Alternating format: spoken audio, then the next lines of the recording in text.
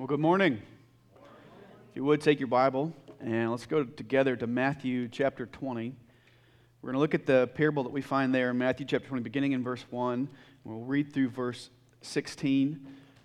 It's a real joy for me to be able to be with you this week and to spend time with the students over the weekend just to hear the ways, when I was with them, just always ask them, tell me how you came to faith, how'd you end up here, and to hear just the many ways that God worked in and through them and other folks to bring them to faith. It was a really encouraging thing for me. I've not been at a service at Overland since August of 2018, which I think was still, so you remember you were in the hotel then. I've been out, but just not being able to be at a service. So it's a really sweet thing for me to be able to be here and to be in a service. Zach and I served together. I served under Zach for 2.5 years at Buck Run when I first came. And I think back to those days, and I remember being with Zach in a meeting or going to see somebody in the hospital or just doing something together. I was often with him at 10:02 in the morning. And at 10:02, his alarm goes off and would remind him to pray Luke 10:2. To pray that the Lord of the harvest would send laborers into the field. And he was praying even then, 2.5 years before Buck Run would send him out to come here. He was praying for you. He didn't know you and you didn't know him. He didn't know what the Lord was going to do. So it's a really fun thing for me to be here and to remember being with him. And as he prayed and felt the Lord was calling him here and was praying the Lord would do a work here in Fort Collins, that he would draw people to himself, that many would hear the gospel and believe and be saved. So it is just a sweet mercy of the Lord that I get to be here and to see real people and faces and names and to see the work the Lord is doing so many years down the line. Let's look together in Matthew chapter 20.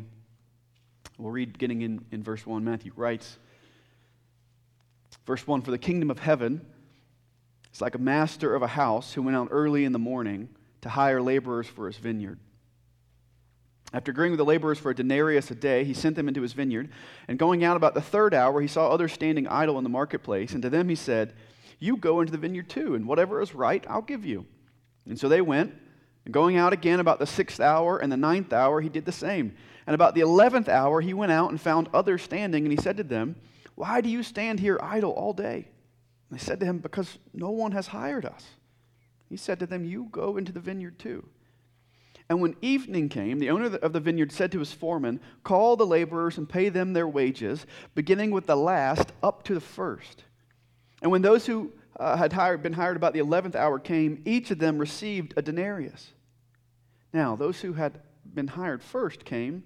They thought they would receive more, but each of them also received a denarius. And on receiving it, they grumbled at the master of the house, saying, 'These last worked only 1 hour, and you have made them equal to us who have borne the burden of the day and the scorching heat.' But he replied to one of them, 'Friend, I am doing you no wrong. Did you not agree with me for a denarius? Take what belongs to you and go. I choose to give to this last worker as I give to you. Am I not allowed to do what I choose with what belongs to me? Or do you begrudge my generosity? So the last will be first, and the first last.' A promise is only as good as the person who makes the promise. Anybody can say words, anybody can make a promise, but not everybody can keep a promise, right? There are lots of cult leaders who have promised, hey, the spaceship in the sky is coming, and if you drink this Kool-Aid, we'll join them in the sky. They can say that. They can't keep that promise. A promise is only as good as the person making the promise. This is the process the bank goes through when you buy a house. Why do they ask all those questions about you? They're trying to figure out, are you trustworthy? Will you be able to keep your promise to pay us back? So they want to know every job you've ever had. They want to know how much money you have, how much money you're going to have, your hair color, what side of the bed you sleep on. They want to know everything about you because they're trying to figure out, will you keep your promise to pay us back? Now, when you buy a house, the bank has something we call leverage. Right? What happens if you don't keep your promise to the bank?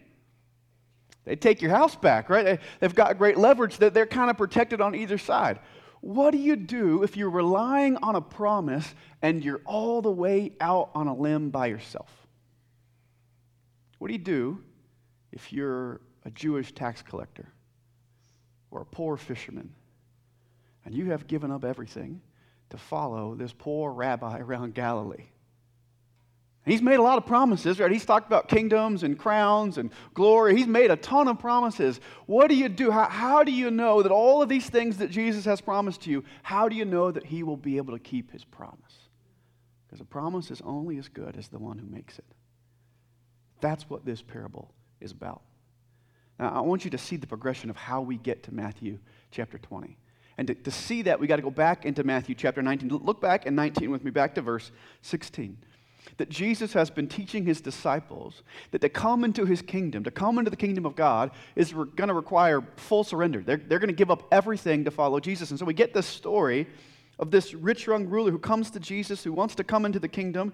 And eventually Jesus tells him, if you really want to be saved, you want to come into the kingdom, you need to sell everything that you have and come and follow me. And in verse 22, Matthew says, he went away sorrowful. He went away sad, for he had great possessions. He'd rather keep his stuff, his wealth, than to follow Jesus. And the disciples see this and they're shocked. And he says to them, truly I say to you, only with difficulty will a rich person enter into the kingdom of heaven. It's easier for a camel to go through the eye of a needle than for a rich person to come into the kingdom of God. And the disciples hear this and they say to Jesus, who can be saved then? If this guy who has all of these riches and has all of these advantages, if he can't be saved, Jesus, who can be saved? And Jesus says, with man this is impossible, but with God all things are possible. And the disciples have just watched this rich young ruler. He walks away without Jesus, but he walks away with all of his riches intact. And it leads Peter to ask a question. And I appreciate Peter. I think Peter often voices the question that the rest of the disciples are thinking. I think Peter often voices the questions that we think. He gets a bad rap because he puts his foot in his mouth a lot. But I appreciate that he asks the questions that need to be asked. They've watched this man walk away. They've heard that Jesus says, hey, to follow me, it's going to cost you everything. And Peter asked him a question. Look in verse 27. Then Peter said in reply, see, we have left everything and followed you. What then will we have? Jesus, we've given up everything. We have left everything to follow you. What will we have? Will you take care of us?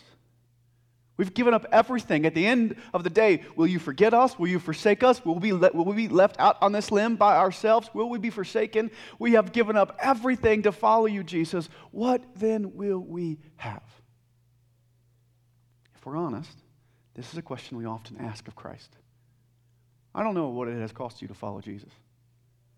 Maybe you lost family, maybe you lost friends. I know that you gave up your old life, you gave up sin, you gave up autonomy, you gave up a lot to follow Jesus. And if we're honest, this is the question we ask. Jesus, we've given up everything to follow you. Are you going to keep your promise? Are you going to provide for us? Or will you forsake us? Will we be left with nothing? This is Peter's question. Will we be left with nothing? Will you take care of us? And I want you to see, Jesus answers him and says, Peter, don't you worry. I'm going to take care of you. That he tells him God will reward his people. Do you notice that he tells him in the text, God will reward his people. God is going to take care of you, Peter. Yes, you've left everything to follow me, but I will take care of you. And he says God's going to reward you both in eternity. He says, I tell you, in the new world, when the Son of Man sits on the glorious throne, you who have followed me will be able to sit also on 12 thrones, judging the 12 tribes of Israel. He says, hey, in all of eternity, I'm going to reign over all this new heaven and new earth, and you're going to reign with me. There's glory coming to you at the end of all things. There's glory coming to you in eternity. God will reward you at the end of all things, but also I think Jesus says God will reward you here and now. He says in verse 29, and everyone who has left houses or brothers or sisters or father or mother or children or lands for my name's sake will receive 100-fold and will inherit eternal life. But many who are first will be last, and the last will be first. He says, you have given up a lot to follow me. You lost mothers and brothers and sisters and fathers, and yet he says, I will repay you 100-fold. What is Jesus talking about? I think Jesus is talking about what's happening right now in this room. Jesus talks about the body, that he has repaid us 100-fold in the body of Christ. Have you no mother? Look around. You've got 100 mothers in Christ. My father has not spoken to me in a decade because of my faith in Christ. And yet every Sunday, when I gather with my church family, I look around and I've got 100 fathers in Christ. Have you no kids? Look around. You have 100 kids in Christ. Jesus says, I will take care of you. I will repay you 100-fold, both in eternity and in the here and now. And yet not only will I reward my people, not only will I take care of you, but all of this will come to you according to grace, not merit. This is what leads us to the parable in chapter 20. Is that Peter and the disciples are beginning to look inward. The question, we've given up everything for you, Jesus, what then will be ours? What will we have? Is a question that presumes some measure of merit.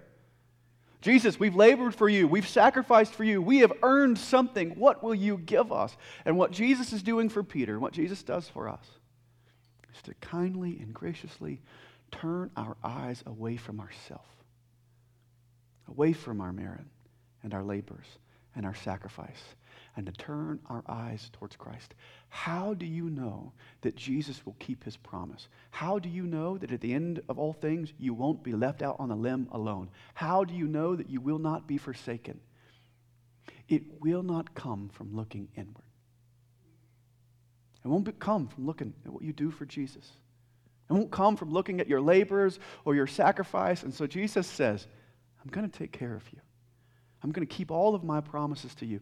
And how do you know? Peter, don't look at what you've given up. How do you know that I'll keep my promise to you? You must trust my heart. You must trust the heart of God. This is what the parable of the vineyard is about. It is about learning to trust the heart of God. Christ will keep his promise. And he reveals something to us in chapter 20 about his heart that gives us a bedrock guarantee that Jesus will provide for his people. So if we're to trust his heart, what is it about this parable that leads us to trust the heart of God? What does he tell us about his heart in this parable that should give us confidence to trust Christ? Number one, he tells us that he is generous. The mechanics of the parable are very simple. It's a guy who owns a vineyard, and he goes out, as would be normal in the first century, to hire people to work in his vineyard. He goes, gets day laborers. He goes out early in the morning. He goes out at 6 a.m. and he gets some people and he hires them and he agrees for a denarius, just a day's wages. It's what you would work if you were a day laborer. It's about what you would get paid. It's enough to provide for you and your family. It's enough to live on. It's not much. It's not going to make you wealthy, but you can survive on a day's wages. So he goes out early. He hires people and says, you come work a day in my field and I'll pay you a day's wages. And then he goes out again at 9 a.m. and at 12 and at 3, and he goes and he calls more people and he says, hey, you come work in the field and I'll pay you what's fair. And at the end of the day, he lines them up backwards. He tells his manager, get them and bring the late workers first, the ones who came latest to the field, put them at the beginning of the line all the way back to the early workers and pay them.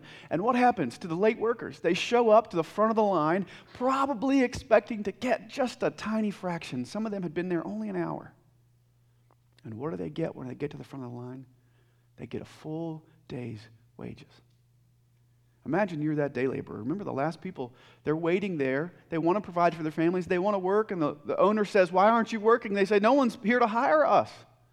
He says, you come work in my field. If you're a day laborer, you need that money to care for your family.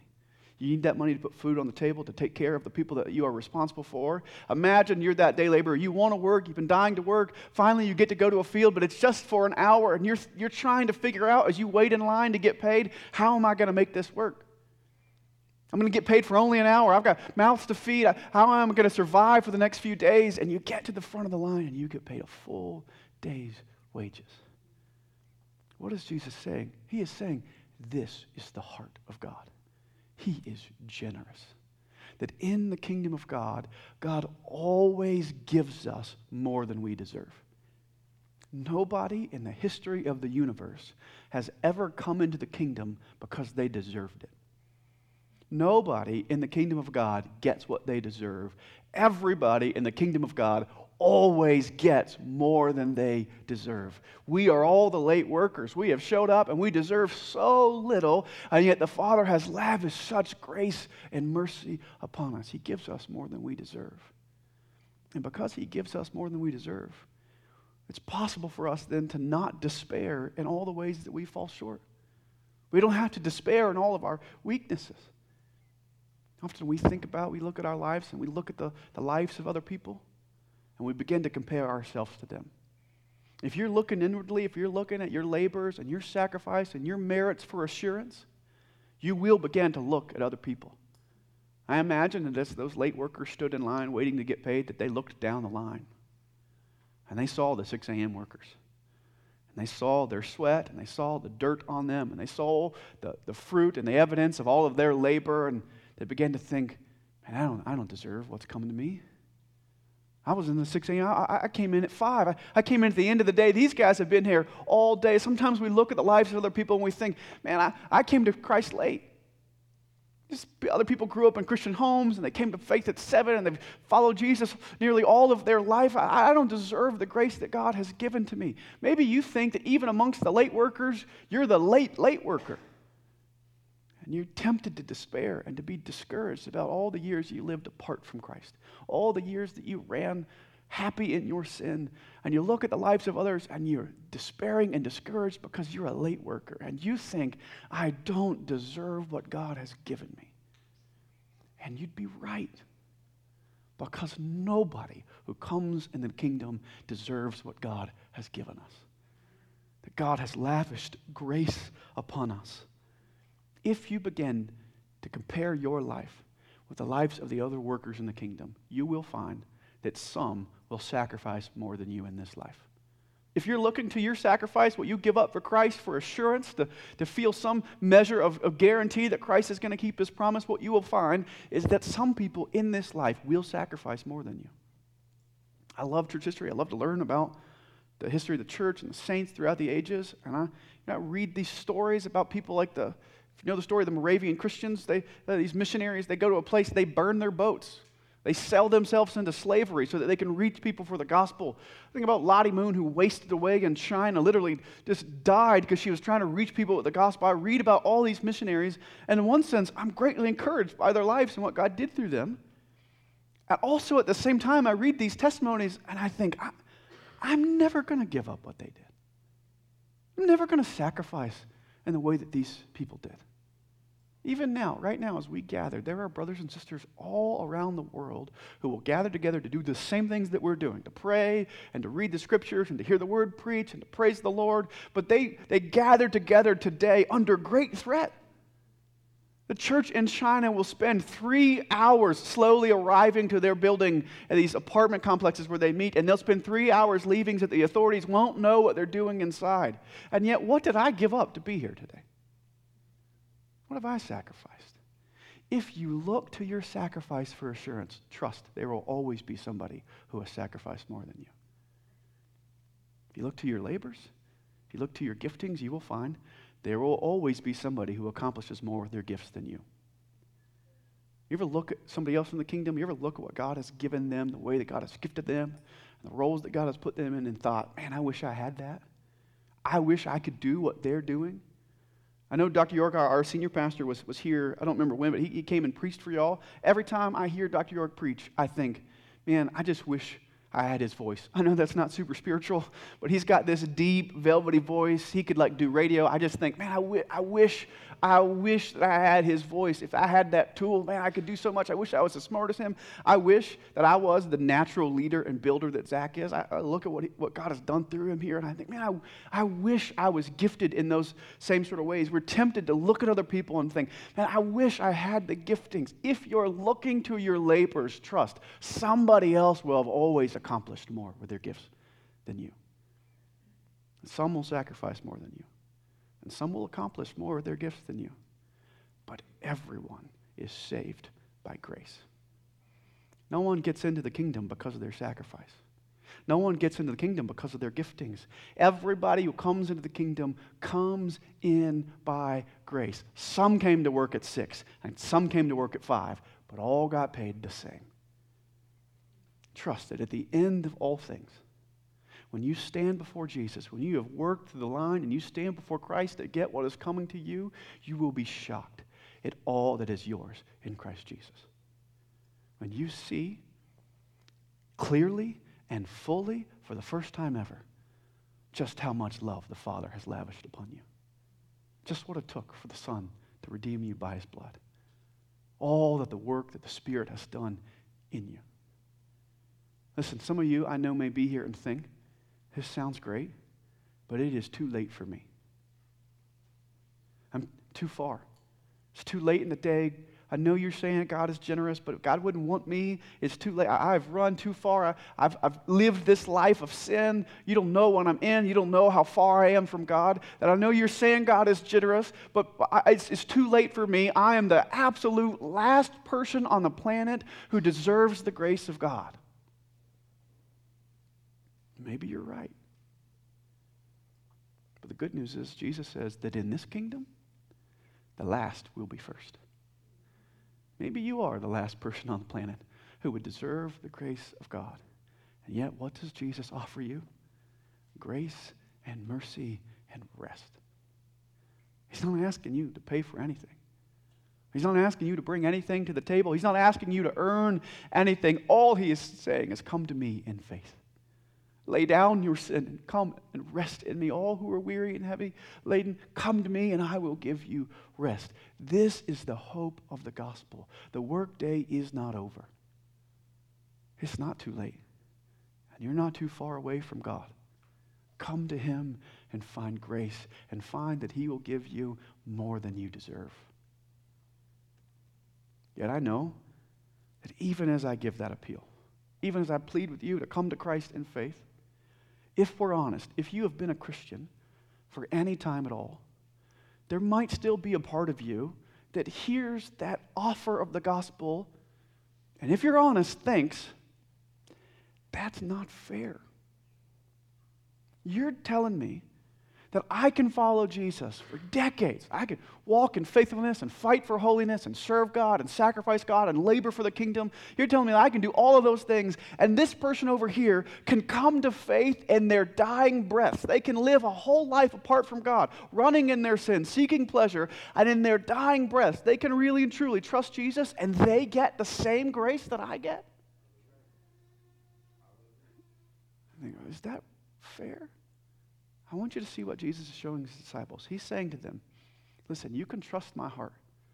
Because number one, I'm generous. I'm going to give you way more than you deserve. But you can trust my heart because I'm also just. What is Jesus saying? It is fair. It is right. I want you to notice that we have the shock of the late workers who come and they get way more than they think that they deserve. But the parable also tells us about the shock of the early workers who come and think they deserve a lot more than what they're going to get. You notice what the text tells us. They're in line. What are they doing? They're at the back of the line. They see these late workers. You just imagine the scene. The late workers are rolling by them, counting their denarius, and they're saying, those 5 p.m. guys got paid a full day's wage. What are the guys in the back of the line doing? They're counting their money. They're saying, if he got paid a full day's wage, we're going to get paid a week's worth, maybe 2 weeks' worth, right? We're taking off. They're making plans. They're expecting that when they get to the front, that they're going to get paid way more than they thought they were going to get paid. And they get to the front, and what do they get paid?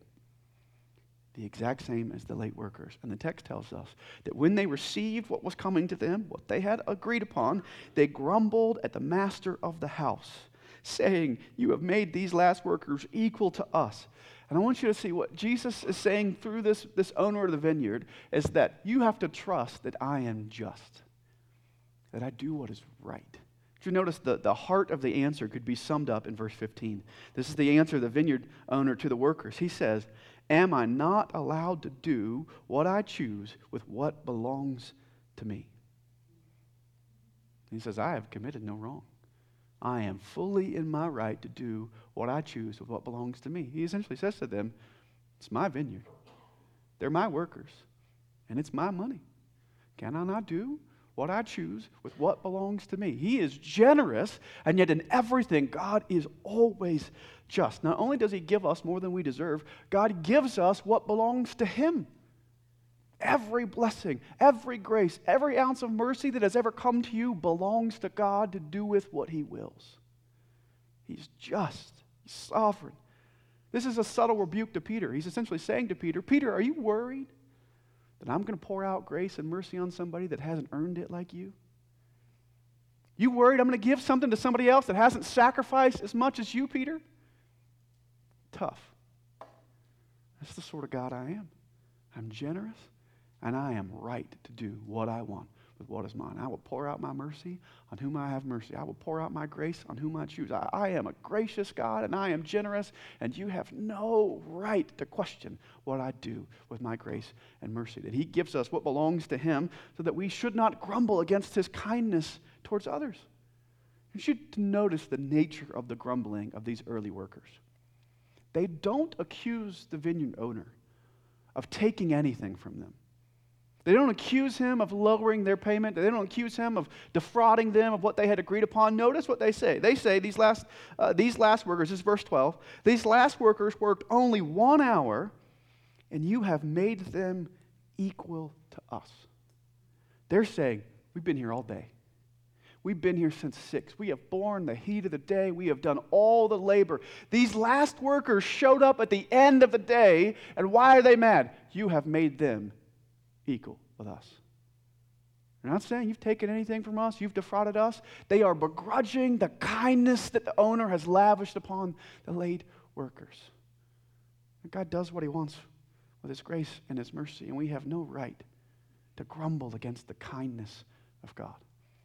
Whatever God has given to you in this life, whatever joys or sorrows, regardless of how deep they may be, whatever giftings, whatever roles, whatever God in his providence has laid in your life, you must trust this, that God has done you no wrong. He says to the worker, friend, I am doing you no wrong. I have not wronged you. Others may sin against you. Others may wrong you. Trust that at the end, when all is said and done, when you stand before the Lord, you will see that he has kept every promise. Not one of them has failed. He has not wronged you. And it's hard for us sometimes to see that in the moment. We look at what God is doing in other people's lives. We look at the joys and all the ways that God is working in them, and we think, man, I wish God would give that to me. You ever look at what God's giving to somebody else and it feels like God gave what belongs to you to somebody else? When I was in seminary, I remember when I first got to seminary, I was working 4 or 5 12-hour shifts every week at Chick-fil-A. And it was not my pleasure. I hated every moment of it. I didn't want to work fast food. I wanted so bad to be working in the church. I wanted to make a living preaching and teaching and serving people. And as I was in class, I'd see these other guys get jobs when I had to go to Chick-fil-A and get covered in chicken grease. And I used to get so frustrated and say, like, well, God, why did you give that guy that job? I'm so much more humble than him. I would do this so much better than him. And it felt like often God was, no, God, those things belong to me. Quit giving them to other people. And I had to learn to trust the goodness and the kindness of God. And God says, I'll give you what I'll give you. And I'll give him what I'll give him. And I have not wronged you one moment. This is not a zero-sum world. In order for God to pour out grace and mercy and blessing on somebody else, he doesn't have to take a single thing from you. God's not borrowing from you to pay other people in grace and mercy. The cattle on 1,000 hills belongs to God. He doesn't have to take anything from you to pour out grace and mercy on other people. He has not wronged you. And so, take whatever God has given you, and for the glory of God, enjoy it. Live this life for the glory of God. I love the way that the owner speaks to these grumbling employees. He says, I've done you no wrong. Did I not pay you exactly what I agreed to pay you? And then he says in verse 14, take what belongs to you and go. I brought you into the field. I agreed to pay you. I have paid you fairly. I have taken care of you. Now go. Take what I paid you and enjoy it. Go take care of your family. Go do what you need to do. Take what I have given you and go. I don't know what sorrows and joys you have already endured in this life. I don't know what measure of sorrow and joy awaits you in the next 5, 10, 15, 20, 50 years. I don't know what the Lord has for you. I don't know the way that he has gifted you by the Spirit. I don't know what he's doing in your life. I don't know what he's calling to you. I don't know the places he's putting you in. I don't know the answer to any of those things. But here's what I do know. Whatever God has given to you, he is kind and gracious, and he has given you more than you deserve. Take what God has given you and find joy in this life. Think about it, in Luke 10, Jesus sends the disciples out. And when they come back to Jesus there, incredibly excited. If you remember the story, they come back and they're so excited. They come to Jesus and they say, Jesus, even the demons are subject to us in your name. We've done all of these great things, and they're so excited. And Jesus says, you're excited and happy and rejoicing in all the wrong things. Jesus says, don't rejoice that the demons are subject to you in my name, but rejoice that your name is written in the book of life. Whatever it is that the Lord has, in his providence, has laid in your life.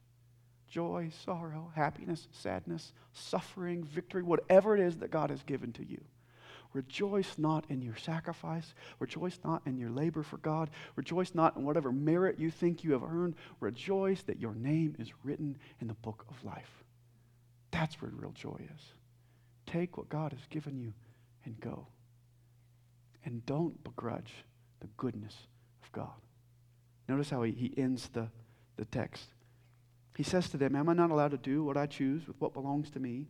Or do you begrudge my generosity? Quite literally, he says, are you angry? Do you have an evil eye because I'm good? Do you resent the goodness of God? Listen, if you look inward, if you look to your own sacrifice and your own labor and your own merit to find assurance of salvation, trust that you will, over time, begin to compare your labor and your sacrifice and your merit to the labor and sacrifice of others.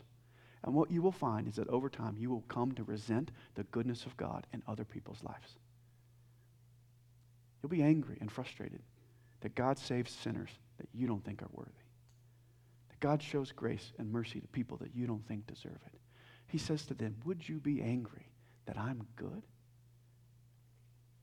If you would begrudge the kindness of God, if you resent the goodness of God towards sinners, it might be evidence that you don't really know the goodness of God.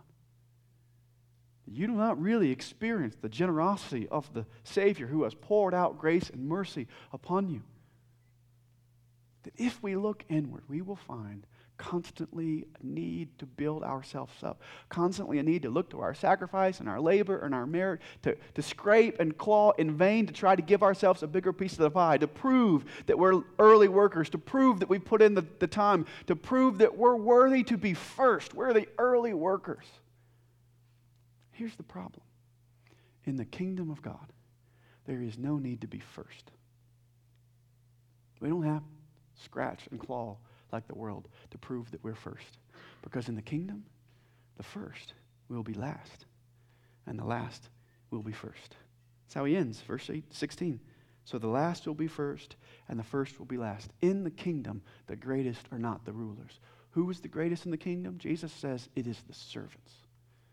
It's those that everybody else has overlooked. Already, by the time you get to Matthew chapter 20, Matthew has showed us Jesus pouring out grace and mercy time and time again to people who seemed like the last people on the planet to deserve it. If you just read through Matthew's gospel, by the time you get to chapter 20, that Jesus has already shown grace to a child, to a leper, to 2 blind men, a centurion, a Canaanite woman, and a tax collector, just to name a few of them. That Jesus is saying, I come for the last. These are our people. We don't need to be numbered with the movers and shakers of the world.